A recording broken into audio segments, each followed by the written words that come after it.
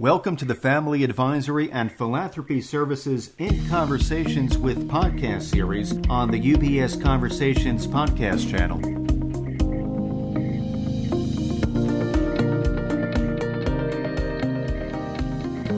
Hello, everyone. Welcome to UBS On Air. My name is Judy Spaltoff, and I have the pleasure of leading the Family Advisory and Philanthropy Services team here at UBS. The mission of our group is to serve as a thought partner to exceptional families. We understand that our clients' needs extend beyond the purely financial, so we take a strategic, sustainable approach to managing their wealth for continuity. We work with our clients to get to the heart of what's most important to them and help align their passions with their charitable giving opportunities that achieve their philanthropic goals. An important step in identifying where our passions lie and how to best meet our goals is to learn from others and hear success stories from other passionate philanthropists. Today, I have the distinct pleasure of hosting a conversation with Gail Simmons. Gail is a trained culinary expert, food writer, and television personality. Since the show's inception in 2006, 18 years, Gail has lent her expertise as a permanent judge on Bravo's Emmy and James Beard award-winning series Top Chef. And she's also the host of its newest spinoff, Top Chef Amateurs, set to premiere in 2021, this year, coming soon, as well as the host of Iron Chef Canada. She was also previously a head critic on Top Chef Masters and host of Top Chef Just Dessert. And then from 2004 to 2019, Gail served as Special Projects Director of Food and Wine. So she's written a couple of books, cookbooks. First one in February 2012, she published her first book, Talking with My Mouth Full, which my mom would never approve of anyway. Her first cookbook, Bringing It Home, Favorite Recipes from a Life of Adventurous Eating, was released in October of 2017. Gail is a weekly contributor to Dr. Oz's A Dish on Oz and frequently appears in daytime television shows such as Today, Rachel Ray, The Talk, and so on. Gail is an entrepreneur in residence at Babson College, co-founder of Bumble Pie Productions, and sits on the board of several organizations of which we're going to talk about, including City Harvest and Hot Bread Kitchen. She lives in New York City with her husband Jeremy and their two children, Dahlia and Cole, ages 7 and 3. This is impressive. Gail, thank you so much for joining me today. Oh, it's my pleasure to be here. Thanks for having me. Sure. And of course, I really am excited to dive into your philanthropy, but I think a lot of our listeners would want to know, how did you get your start in food media and what sparked your interest?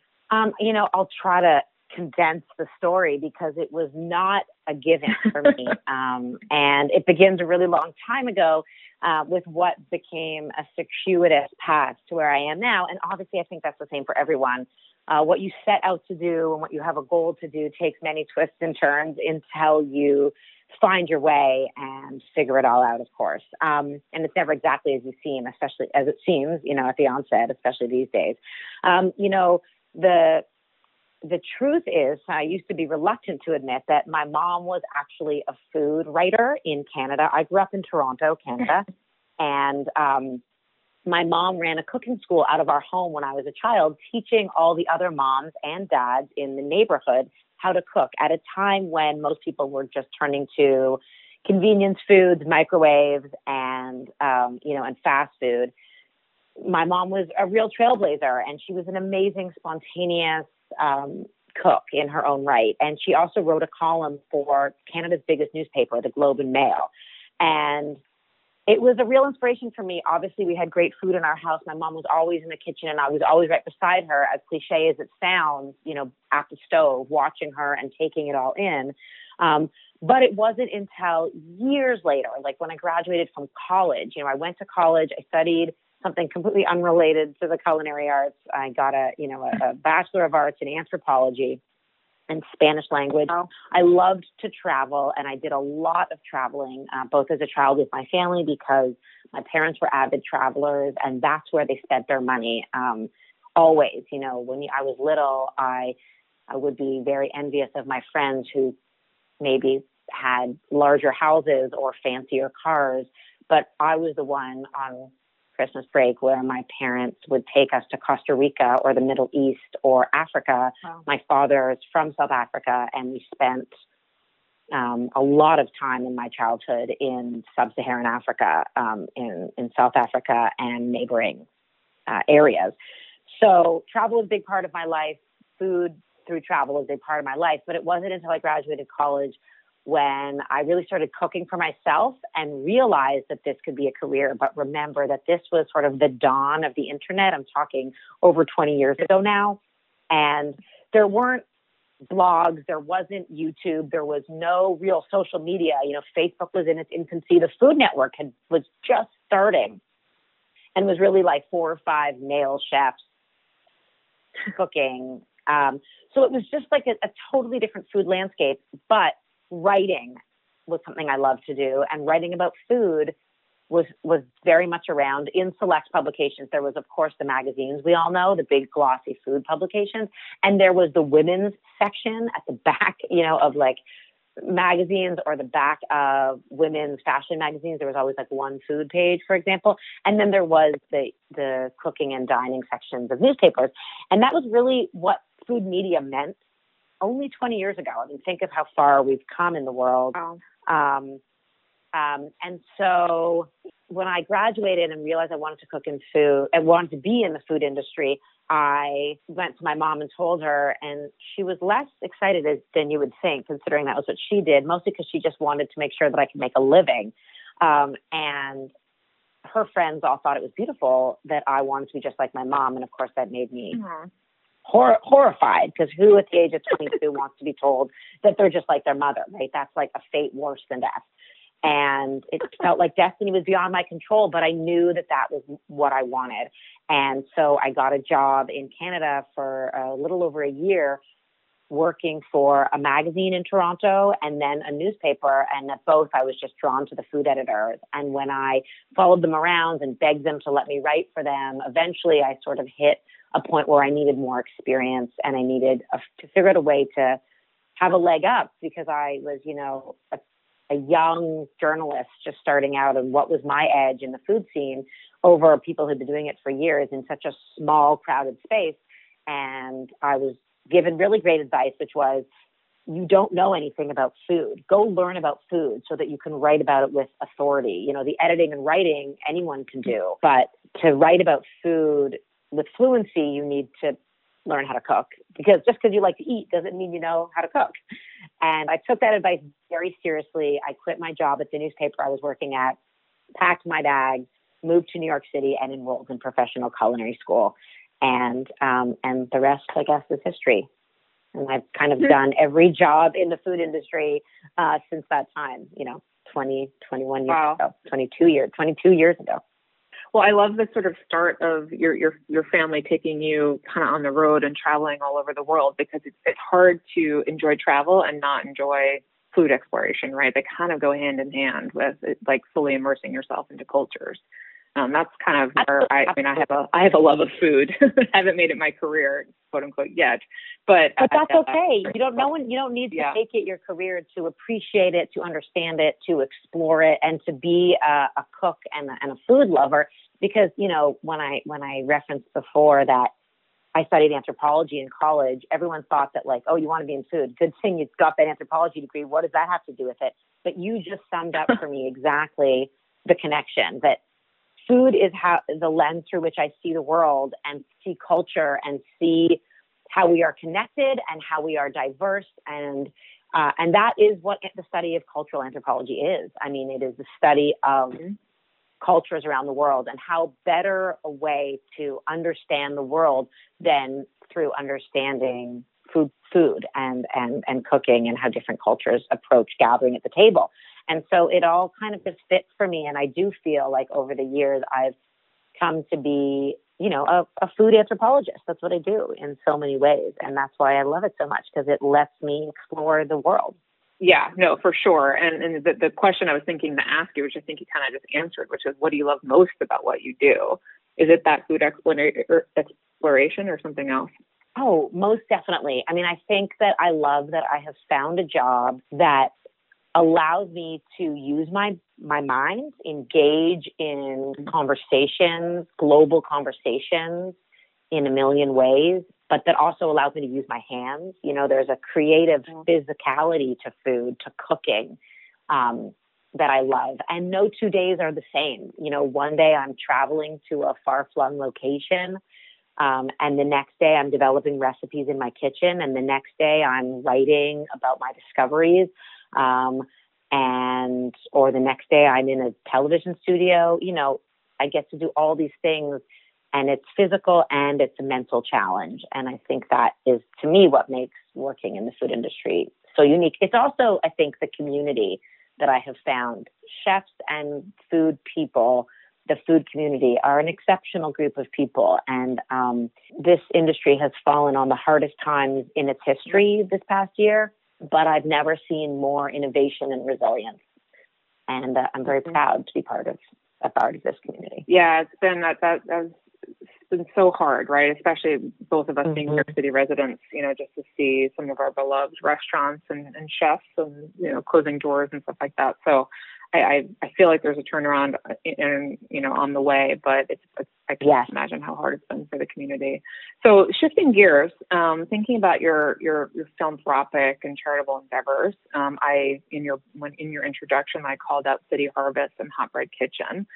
City Harvest playing, during COVID, such a vital role, as they normally would play, every day, but during COVID, I think an even bigger one. So just tell us a little bit more about, to me, it's obvious how you came to them, right? It's their food adjacent, but tell me, tell our listeners a little bit about both orgs, if there's any other organizations you want to call out, and how you come to find them, and how do you determine how much time you give these organizations? The one thing I'll say that I referenced a little bit about the food community, and it feels obvious when you say it out loud, but I don't think civilians outside the food community really understand the connection, that food people are the most generous people I know. And I don't know a single person who works in the food industry who doesn't understand the depth of what feeding people, nourishing people means. People go into the food industry not to get rich, because if you go into the food industry to get rich, you are there for the wrong reason, and you will be gravely disappointed. I think in general that is a real disillusionment, a piece of the puzzle that has been really on display in this past year, that everyone assumes that restaurateurs and chefs are, because maybe they're famous, some are famous, or, restaurant groups are successful, that means that they are rich and that they have money to burn.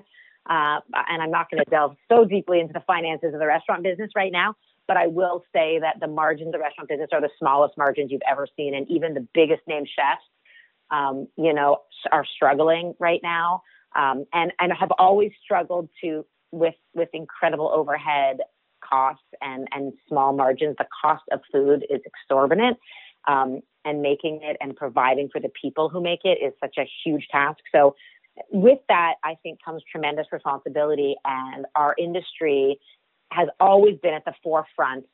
You go into this industry to feed people, and yes, it's a business transaction most days of the week. Running a restaurant is a for-profit business, but but being in the food industry is almost like being in a not-for-profit business in a lot of ways, because just as many ways that you feed people by presenting them with a check at the end of the night, or making a TV show that's obviously for profit about food, we do as many things to feed this country and the disparity of food needs in this country as well. And what we have what we've always known is that there is a huge disparity, and that getting food to everyone who needs it in America, all over the world, but certainly let's just, keep it to this country for the sake of the conversation. It's not about there not being enough food, right? That's not the problem in America. There is plenty of food to go around. The issue is the distribution and the politics of food, and getting it to the people who need it the most, because of the cost of food, because of government subsidization and policy and distributions and the supply chain. So City Harvest is one of the most special organizations in New York City. It's the oldest food rescue organization in the country, I believe. And it basically rescues food from all different avenues, all across the country, and redistributes it to the places that need it the most. So that means that it can go to restaurants and gets all the food that they don't need at the end of the night. That's still, the fresh food that hasn't been touched, obviously, and handled. We obviously are doing this incredibly safely. if you think of catering operations, giant institutions that are feeding people, cafeterias, and then all kinds of food companies, farmers. There is so much food that goes to waste or that won't be used, that's almost at its peak and can't be sold. And City Harvest is dedicated to finding that food and making the most of it and redistributing it. And they do that in a myriad of ways. And I've been sitting on their food council for probably 15 years with a lot of really other extraordinary people in the food industry. And we do a number of things advocating for them, advocating for their mobile markets, for distribution channels, raising money and awareness for them. I'm one of the chair people of a huge initiative called Share Lunch, Fight Hunger. It used to be called Skip Lunch, Fight Hunger, that raises funds in the month of May, donating what you would spend on one lunch to the organization. And that ultimately, when everyone does it, raises an enormous amount of food that really can go a long way when City Harvest spends it efficiently.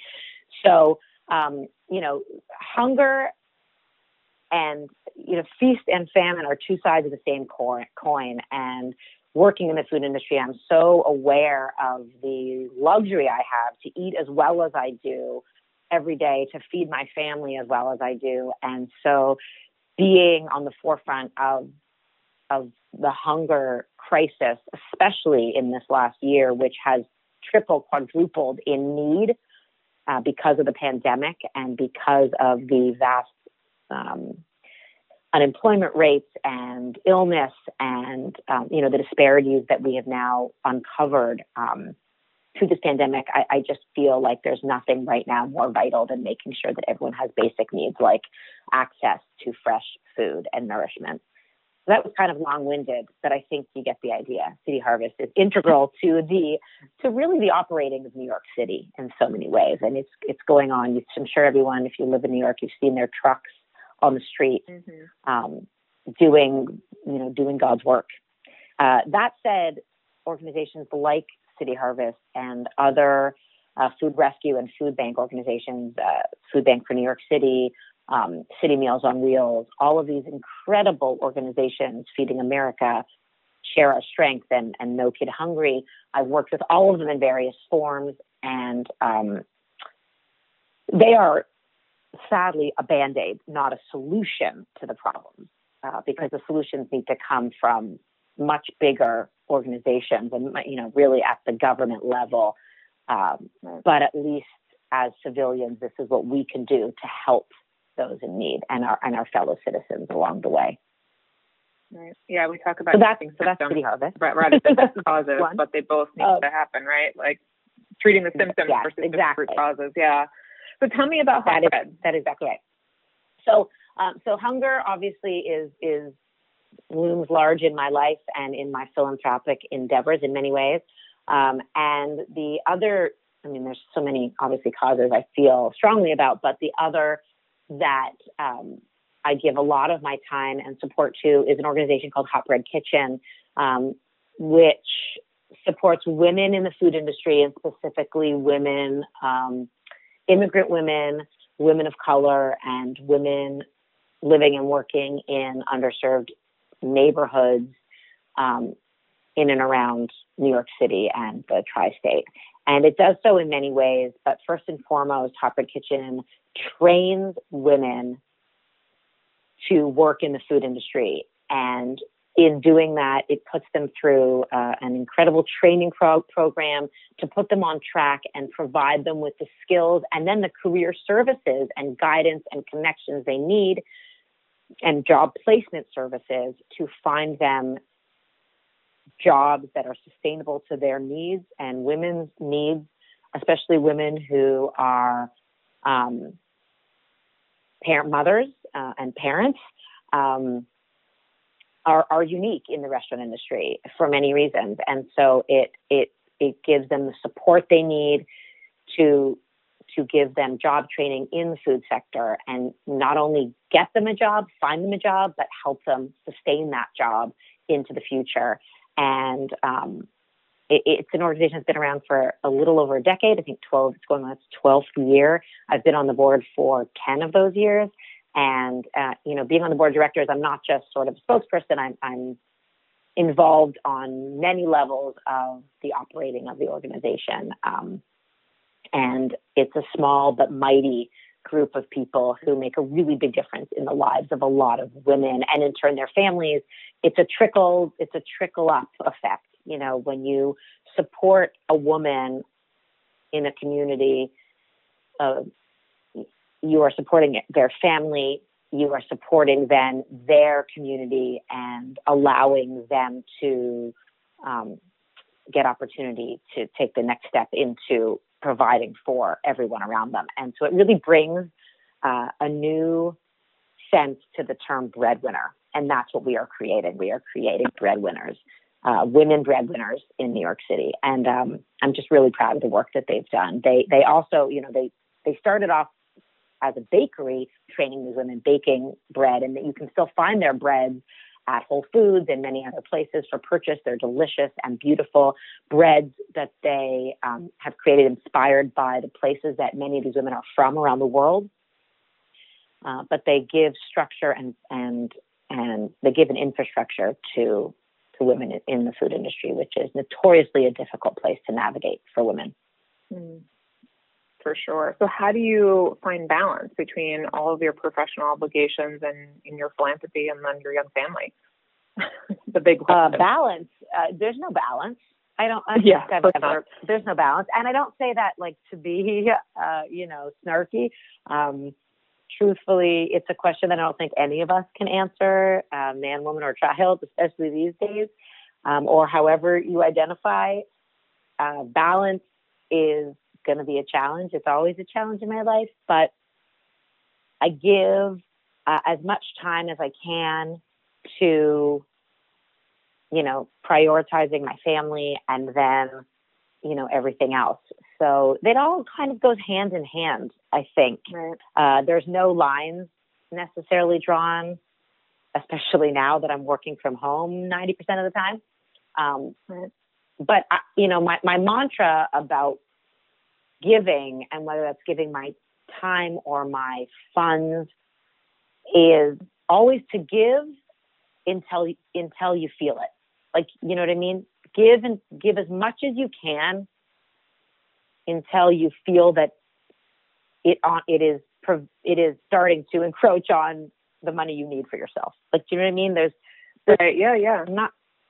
I believe, and that was a good friend of mine who is a mentor of mine, and an incredible and extraordinary philanthropist in her own right, a woman by the name of Lori Friedman, who she runs the merchandising at the Whitney Museum of Art. She's an amazing supporter of the arts and so many different causes. But that was advice that she once gave me, and it's always really stuck with me, that I kind of try to give until it hurts.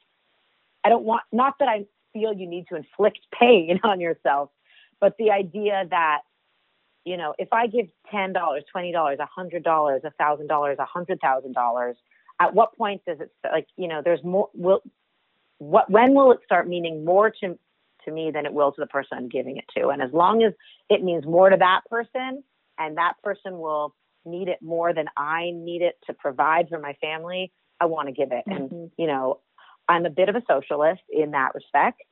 I'm from Canada after all, and I believe social welfare. I really do. And, I think that there's, if I can give $100 today and I won't feel it, then I want to give it.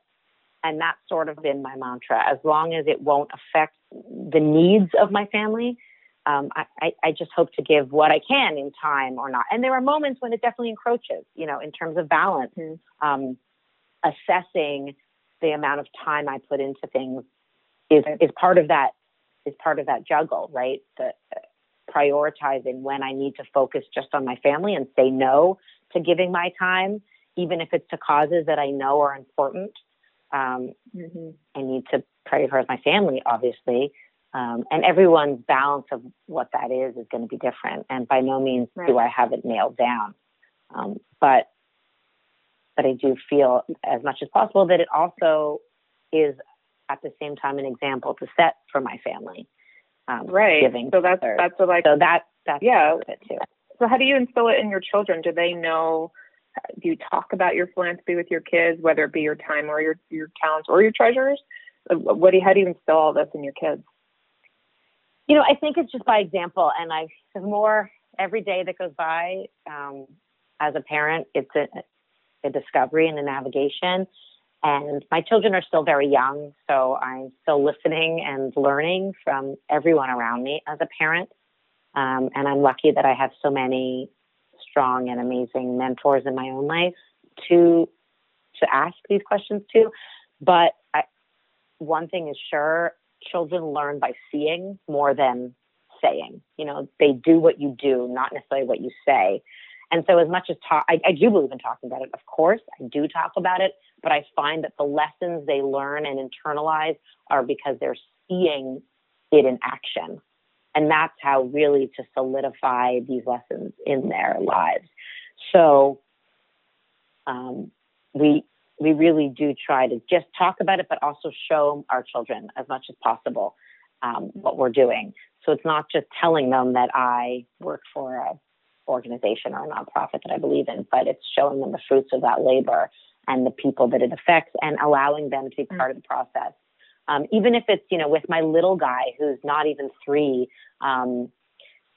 help doing coloring. Sometimes we color in our City Harvest coloring pages, and we show him the truck that when it passes on the street that says City Harvest, and we tell him where that truck's going. And we talk about the people who, whose lives it's helping. We try to do days of service as often as we can that are appropriate to the age of our children. And when I come home from doing something, even if it's a 2-hour Zoom call for a board meeting, telling my children what my day entailed. And, because they know you go to work, they don't really know what you do in those hours, even if it's just behind your bedroom door. So just trying to explain it to them. And I think as they grow, they'll learn more and more. But I definitely see that some of it is just learning empathy, right? And that's a valuable lesson. And I hope that as they get older, that will translate to them wanting to do the same. Right. Empathy and compassion, right? To not just understand, but do something. That's right. Feel the need to contribute. Right. I'm glad that you talk about the work, right? Because it's one thing, it's like walk the talk, but I think that there's an opportunity for you to explain, like, we are so fortunate, right? We are never going to worry about where our next meal is coming, but, there are people that do. And truthfully, I was just going to say, not even just also assuming and taking that for granted that we know where our next meal is from. Yes, right now we do know that, but this year has shown us that there are many people who always thought that they wouldn't worry about those things either, and now they do. Mm-hmm. And you can never just assume that you're always going to be the lucky one. And just try to be grateful for and express that to my children, I think is part of it too. I mean, my first experience with being a philanthropist, I'll say in my own way, so it goes back to my first job. So my first job, I worked at a bagel shop that I could walk to as a kid. And it was like 5:30 in the morning. I'd be opening at 6 a.m. And I would, for the first 6 months, I would say I was always opening because I was the one that was just grateful to have a job and, happy to open. And then I got a little bit more experience and they started having me close. And the sick reality of closing was that I had to toss all the bagels. And I remember calling my mom. I had just turned 16 and calling my mom in tears.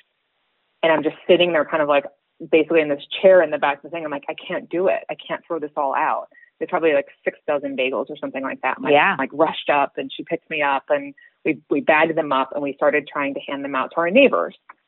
And it was like this 2-hour project of handing out these bagels. And then every time I closed, it was this whole thing. And then my mom started making bagel chips. We started doing all this work, but it was that horrible feeling I had of waste. And so that leads me to my first experience as a philanthropist. I graduate from college. I go to New York and I see the truck go by. I'm like, well, what's that? And I'm immediately drawn because I'm drawn back to that experience. I had personal experience I had with food waste. And I'm like, oh my gosh. So literally the first check I ever wrote, if you will, I think there's a credit card payment still, but was $100 to City Harvest. And I was making nothing right out of college, right? And so it's been so near and dear to my heart ever since then. And I give them so much credit. It's not easy, right? There's so many restrictions and so many things to repurpose food in this way, but so I applaud you, and I applaud the work of not only City Harvest, but the profession that you're in. And like you said, I hear that I just admire the people in your industry as being the most philanthropic and charitable, and just wanting to feed people, which is really, really incredible. So I'm personally affected by it. I have my own personal experiences, but I can't thank you enough for lending not only your name, but your treasure, but your time to these great organizations that I have been close to my heart for many years too. So Gail, this has been a lot. We've taken up a lot of your time today. I appreciate it. I didn't know the origination story of how you got your career started, so I'm so delighted to have heard that story. So we have our moms to thank for a lot of things, and my mom had my back, and I needed to figure out what to do with this waste too. So, but I was such a huge fan. My mom was integral in food and that part of my life, but both my parents and my dad, in a real way, was absolutely the person who I model my giving after. I mean, my father and my mother volunteered at a food bank cooking meals and a food pantry my entire life. And my father has worked in nonprofit and environmental causes and also been giving as a philanthropist my whole life. And that's, part of, I think, the example they set, which affected me so deeply by watching them do it. And I certainly have them to thank for that understanding of what giving and philanthropy really is. Mm-hmm. And you're paying it forward, and I'm sure your kids in 20 years or whatever will say the same thing about you. Hope so. Yeah, here's hoping, right? So do your best. Right, for sure. Yeah, I mean, it's 3 and 7. You still have some time, right? But yeah, Gail, thank you so much. I'm such a huge fan, an even bigger fan now. I know our audience will have enjoyed hearing from you and learning about you and these two great organizations that you highlighted. So just thank you on behalf of all of our listeners and on behalf of UBS. We appreciate your time today. Thank you. It's my pleasure. Thanks for having me. As a firm providing wealth management services to clients, UBS Financial Services, Inc. offers investment advisory services in its capacity as an SEC-registered investment advisor and brokerage services in its capacity as an SEC-registered broker-dealer. Investment advisory services and brokerage services are separate and distinct, differ in material ways, and are governed by different laws and separate arrangements. It is important that clients understand the ways in which we conduct business, that they carefully read the agreements and disclosures that we provide to them about the products or services we offer. For more information, please review the PDF document at ubs.com/relationship summary. UBS Financial Services, Inc. is a subsidiary of UBS AG, member FINRA SIPC.